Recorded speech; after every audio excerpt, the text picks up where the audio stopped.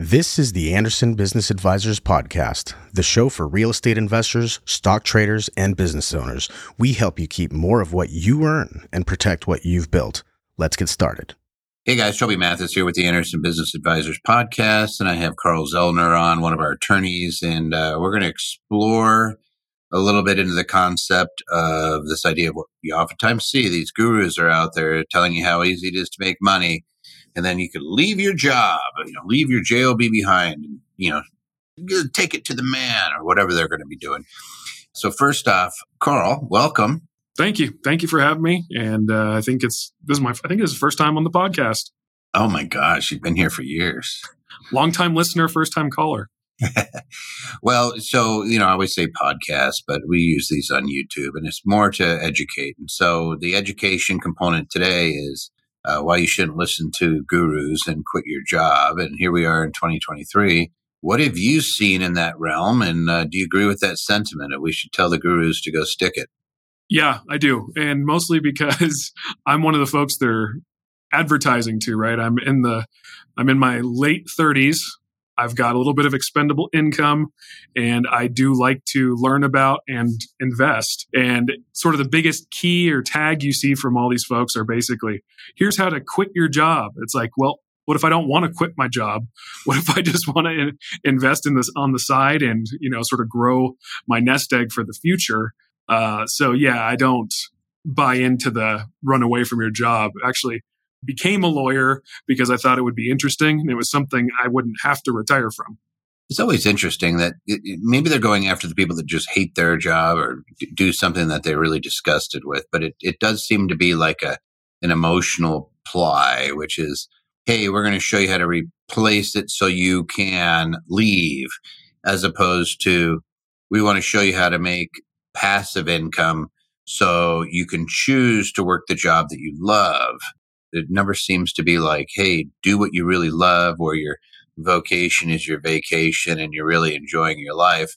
They never seem to focus on that. Instead, they focus on this pipe dream of, see, you can tell them all to take. It's like if you win the lottery, first thing you do is you leave your job.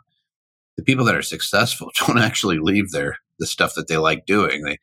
They might have some disposable income to do some other things, and they're a volunteer more than they're an employee. But it doesn't seem like the successful ones, at least, make these massive shifts. No, I would agree. And I would also say, too, it's kind of, I thought when I first started doing infinity investing, when you guys first rolled it out, you told me, you're like, the way to do it is just put money aside and forget about it. Get it into something and forget about it. And I was like, this rich goober telling me to forget about how am I going to forget there's money over there? And literally within the last couple of, year or so, I've been like, oh yeah, crap, I forgot about, I had $10,000 in I bonds over here.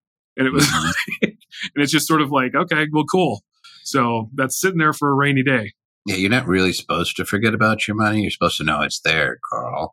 No, but the principle is sound, which is the old hack was open up a brokerage account, have it get funded automatically every month through your paycheck or through just pay it like a bill, where it automatically gets the money and gets automatically deployed into an index or into the stocks that you care about, and then lose your password for 20 years and then come back and you'll be very, very successful because you're not messing with it.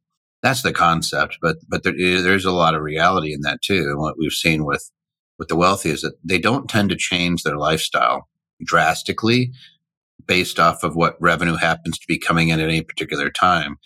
What they do is they pick a consistent lifestyle and something that they like to do. And if they don't like something that they're doing, they find a way out. And so there's part of it where I look at the gurus and I say, okay, I get it. If you're miserable in your job, you want to do something else, but I don't think that necessitates the guru.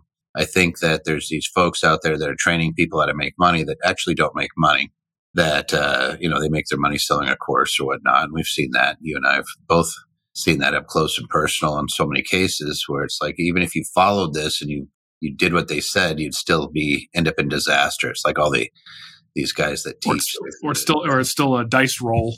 Yeah.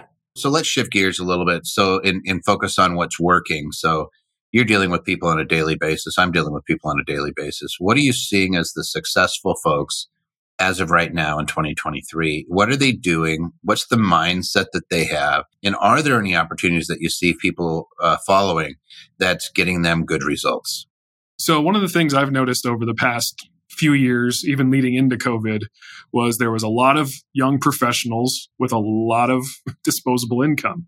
So we would go on the road and talk to, hundreds of people a week, and people would come up to me and go, these guys keep telling me, get rid of my job and do this. And it's like, I'm a doctor, I'm an attorney. I like what I do. I don't want to get rid of my job. So what a lot of them started doing was just, like you said, was basically have an auto draft off of your bank account for, $1,000 a month to, TD Ameritrade, or $100 a month to Fundrise, things like this. And it was like, eventually I didn't even miss it. And, I look over every so many months and it's like, holy crap, there's, 10 grand in my TD Ameritrade account that it wasn't there when I started this thing. Or, same thing with Fundrise. And they're getting decent returns on conservative investments. And that's okay, because they still have the main engine or driver of their income in their careers, professional or otherwise. I mean, it's not only just attorneys and, doctors and things like that. I mean, people who are, just interested in running business, even their own businesses, without going whole hog into flipping or something like that. So if I was doing this visually, I'd be writing something down on my left side that showed active income, which is generally speaking, it's going to be your employment and your side gigs, or your being an independent contractor. And you could fill in the blank. It could be Turo, it could be Uber, it could be driving for delivery service, it could be flipping mobile homes, it could be being a real estate agent, it could be, being a loan originator, it could be fill in the blank, something that you're doing as a side job. And I see people going, from that edge, that left side, which is your W-2 and your side gigs, and moving over into the right side. And the right side has stock investments and passive real estate. And when I say passive real estate, I mean rental real estate, cash flow real estate. We're not flipping houses. That would be on the left side of the equation. That would be on the active side of the equation. But what we're doing is we're putting things in where the asset does all the work. Is that what you're seeing to this day, even in this crazy economy where, the market's crashing. They're going to raise interest rates. Real estate's crashing. You hear all this stuff. To me, that's all on the right side. That's on the passive side. And they're screaming so loudly. Are you seeing people just have failures, or are you seeing the wealthy folks still making their money on that right side? Seeing the wealthy folks still making their money on the right side. So what I'm seeing is with the folks who are what I would consider, more sophisticated investors, they're taking little dings here and there along the way, right? Little chips and things like that. The people who are swinging for the fences, on the GameStops and things like that, they're the ones that got absolutely hosed when it turned around on them. But, the people who were buying thousands of shares of AT&T are doing just fine. Yeah. Even though AT&T's got a little bit of a bloody nose and they cut their dividend, but they had that little spinoff of Warner. They tossed that off. Yep. But everybody was still okay. Yeah, I kind of do the same thing. And by the way, I love investing in AT&T. They pay a great dividend. Even with that, I was like, I think I'll keep it. But I think I'm seeing the same thing. And I want to just reiterate something that you said in the very beginning, which is the engine that makes this thing go might be a W-2 job. The problem with the W-2 job is that you might get sick, you might get fired, you might get laid off. You never know what's going to happen, right? Business could go get sold. It could go into bankruptcy, fill in the blank. But one day, you're an employee and the next day you're not. And if you're relying on that W-2 income, you might find yourself in a bad spot in the long run. So the idea doesn't mean quit your job.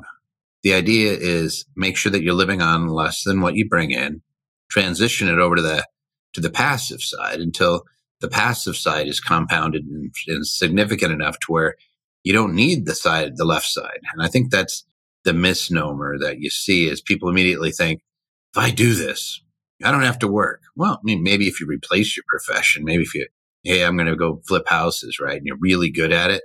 Maybe you might transition out, but I wouldn't do it until you're good at it, right? I wouldn't until you figure that thing out. That's like a sport.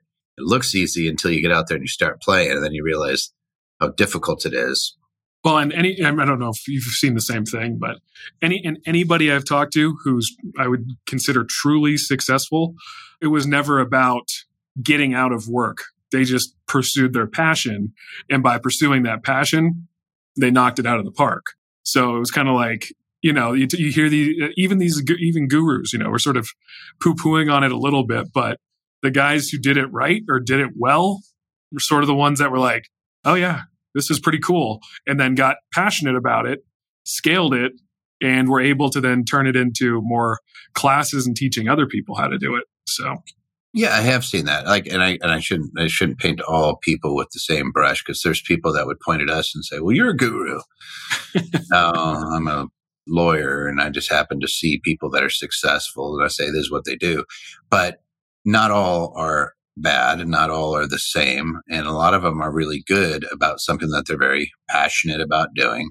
The trick is understanding where there's hype and understanding where there's logic. Like, if you have a good job and you're able to live below your means, or even if you have a good job and you spend more than that job, but you're able to get a side gig or something else to generate additional wealth that you're able to put into an investment account, that's good.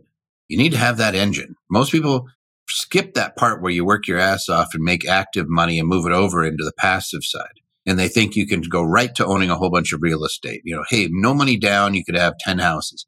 Maybe not really. Like, I don't see it very often. I mean, I have seen people get no money down properties. There's usually a carryback and stuff like that. Like, you still have debt on it. It's not like it just somebody said, here's a free property just because you asked.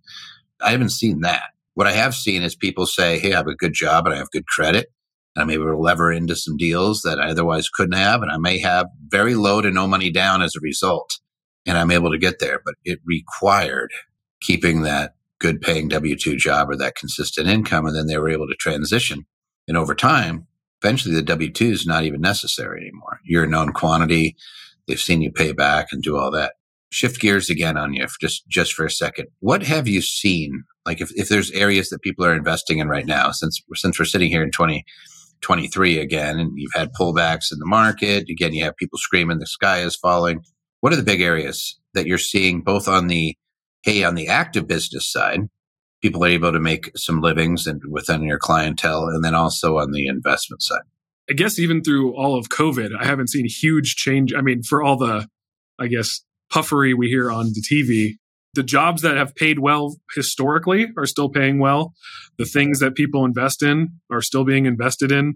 I actually just saw in our Utah office, I actually just saw on the news this morning, they were reporting that this was the best month in real estate since before the pandemic. And it's like, oh, well, so that took... Wait. Yeah. So all the things that have been good in the past are still good. It's just a matter of, I guess, sort of wading through the hype. Like, people still need places to live. People still need to work. So, how could rental property be bad? The stock market's a little bit less, it's always been unpredictable overall, but there's still those safer bets as far as ETFs or, consistent dividend paying stocks and conservative investments. So it's the same. The stuff that's been good is continuing to be good. I would say I think it's interesting is there's a couple people who are coming into the investment market at this point. It's people who are earning money, like you said, on the W-2 side, who are looking to invest it.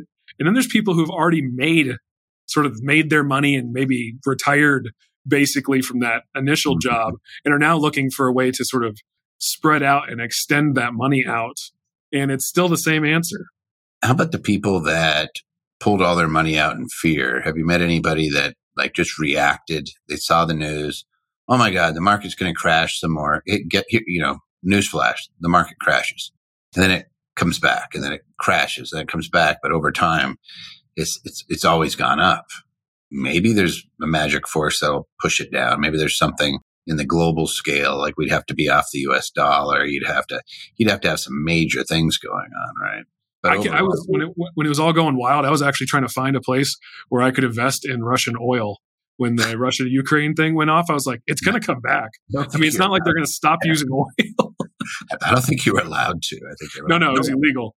So Yeah. I didn't, but I was looking for it. I was like, if you could do it, it's coming back. It'll come back. It's usually that obvious, though, right? You see that stuff and you're like, yeah, it's that obvious. It's like, yeah, it's illegal, except unless you're a politician, then you can invest in it. But what we see now is a lot of people locked into their houses. They got these low interest rate mortgages, and I think it was if the mortgage rate of the equivalent of a $600,000 house a couple of years ago or a year ago is essentially a $400,000 house now, or $300,000. Like it's that extreme. You've seen it just completely destroy the value proposition for what people are buying, and instead of crashing the market, what it's done is it said, I'm not going to sell my house because I'm not going to get anything close to it at the current interest rates. Like if I have to swap out my mortgage, since I can't just bring it with me, I can't get this much value for the dollar. So I'm just going to sit on my hands. And yeah, what I'm seeing is some pretty creative financing deals on purchases and sales. And are you seeing subject tos? You're seeing people actually keep the mortgage on there? My neighbor across the street sold his house and did it as a seller finance, or was trying to do it as a seller finance deal. I don't know if he got it. You just ratted out your neighbor. Yeah. I'm just kidding. No, but yeah, I actually bought a house in Vegas during the Great Recession that way. It was somebody who had a modification with Bank of America. It was right around 2%. And even though they had lowered interest rates considerably at the time, it was still quite a bit more, twice as much. And it was just as simple using a trust and a service provider, and I was able to purchase it that way. And you're able to get a lot more. You're going to see folks that get savvy in those areas where they realize that it's not the house that's the value. It's the debt. It's that mortgage, that low interest mortgage is actually a valuable asset. Yep. And they're not going to want to replace it. The person who's forced to sell sometimes is they don't want to get rid of it. They realize that there's value there and they don't want to have to go out and get another one. So it'll be interesting to see what happens in the note market too on non-performing notes. If you see high interest rates, what's going to happen there? But anyway, there's plenty of opportunity in these types of things. And I think that you just named a few. We just talked about a few. And so we'll kind of go back in the last section and just talk about moving forward and what you're seeing, and what you're hearing for the rest of the year, as far as what areas would you be investing in? What areas do you think are hot for possibly doing side gigs, and based off your experience with working with so many hundreds of successful entrepreneurs and investors? Yeah, I was going to say, I think that's probably one of the things we sort of underpitch the most as far as what our sort of platinum clients have access to, is that we deal with such a volume of people. We get to sort of see these trends and things as they're coming across, and try to share them as best as we can through all of our social media platforms, things like, and different classes we offer. But it has been interesting because, the last recession, or the Great Recession, I wasn't with Anderson, and I wasn't really investing heavily at that time. This time I'm here and I'm seeing it. And from the beginning, we've said, everybody just take a breath, look at your fundamentals. And if you're good with your fundamentals, then stay firm. It'll all sort of work out for you. And for the people that have, yeah. And to your question earlier, did I see anybody run to cash and then regret it? Yeah, a few people. And they usually, the first thing they say when we get on the call is, I should have kept that, whatever, Boeing or Tesla or whatever, and I cashed it out, and now I left money on the table. And it's like, well, worst thing than leaving a little money on the table too. But yeah, you should have stayed the course. And if you were happy with your fundamentals, you should have stuck with them. Yeah, usually you sell when it's all carnage, and then when it bounces back, you miss it. That's what we see. That's what I've seen over and over again. It was when you do anything off of emotion, chances are it's the opposite of what you should be doing. It's kind of funny because you talk about the beginning of the pandemic, and I always like to just give people the visual of taking their right hand and stuffing it underneath their right butt cheek, and taking the left hand and stuffing it underneath that left butt cheek. And sometimes the best thing you can do, I don't know, sky's falling, great, sit on your hands. And you're not going to do stupid things like, hey, if you're holding onto a position it has a bleak future because it's been so overvalued. If you're one of our clients, you're probably not in it because you're following the right principles, that you're not going to be buying those types of companies. But let's just say that you did. If you have good companies, the best thing you can do is just wait it out, not act emotional. And I think that's true when you're dealing with gurus or anybody else. Is take a look, and if it sounds like a lot of hype, it doesn't mean that you don't do it. It doesn't mean that you throw it out. It just means that you do so measured. Maybe you find something that you love to do that you're passionate about that could actually replace your current income. You won't know until you've actually had some degree of success, and you never know right away. Like you may think this is really awesome. I love it. Great. Channel that energy and learn how to do it really well. If you're passionate about it and you're good at it and actually makes money, you'll be successful. But you can be as passionate as you want about fixing typewriters. Chances are you're not going to make much of a living at it. You got to find something you're passionate about, good at, and has an economic benefit. And there's plenty of things out there that you could find. And if you find a guru that's talking about one of those things, just understand that a lot of those coaches that are there is just there to sell you stuff. And they may be well-intentioned, but don't leave your job. Don't listen to the guru. Don't quit your job. That job is a little engine running everything else, dumping money into your investment, and do like Carl's talking about and all the successful clients. And that is put it into things and be patient. Don't forget it. Unless you like, surprise, I just found it's like every Christmas. I actually go through my accounts and find the ones I hid. But no. I did have a client like that who was like, yeah, every Thanksgiving, I look at all my accounts and I write my checks for all the charities I donate to. And then every December we start over again. I know plenty of people don't believe you. And they're like, yeah, actually a lot of the successful folks, it's in the methodology. They're not super attentive, and they will forget that they have houses in investment accounts. And I've seen it so many times now. I used to think it was just oh yeah, I forgot about that house. And I'm like, sure, Sherlock. Yeah, you're just teasing. No, actually, it wasn't on first thing in their mind because it's not that critical to them. And they were like, I actually have to do a little bit of an inventory of what I have. Thank God you have accountants tracking it for you sometimes, right? Otherwise, you might leave it someplace. But it's because they're doing other things. And this is a great way to conclude. If you love what you're doing, don't let somebody talk you out of it, right? Unless it's illegal. No. But if you love what you're doing and you have a good job and you love your job, there's nothing better than being a volunteer. And there's the old adage that money doesn't buy happiness. And I say that money can buy happiness if you give enough of it away. And if you're in a situation where you're free to be able to do more for other people and give more away, then you'll find a lot of happiness in that. At least I keep seeing that with our clients. Carl, anything else? No, I think that's it. As far as just the little, I know we like the mind twist stuff, but the mind twist of the whole, when you get to a certain income level as well, you actually start buying things for the tax breaks, not for the return on a lot of stuff too. That one usually kind of trips everybody out as well. That tax break is part of the return. If it saves me 30 grand, that's that 30 grand I may as well as made, right? So it all gets baked into the pie. Carl, you've been a wonderful guest. I'll have you on again. We won't wait many, many years, maybe a decade, but no, we'll get you back on. I really appreciate your insight. And there's no replacing talking to folks like you who are actually dealing with the investors, and lots of them, because you get a good taste. You got your finger right on that pulse and you kind of know what's going on. So I appreciate you coming on. Thank you so much for having me. And if you're already a Platinum client, look forward to chatting with you.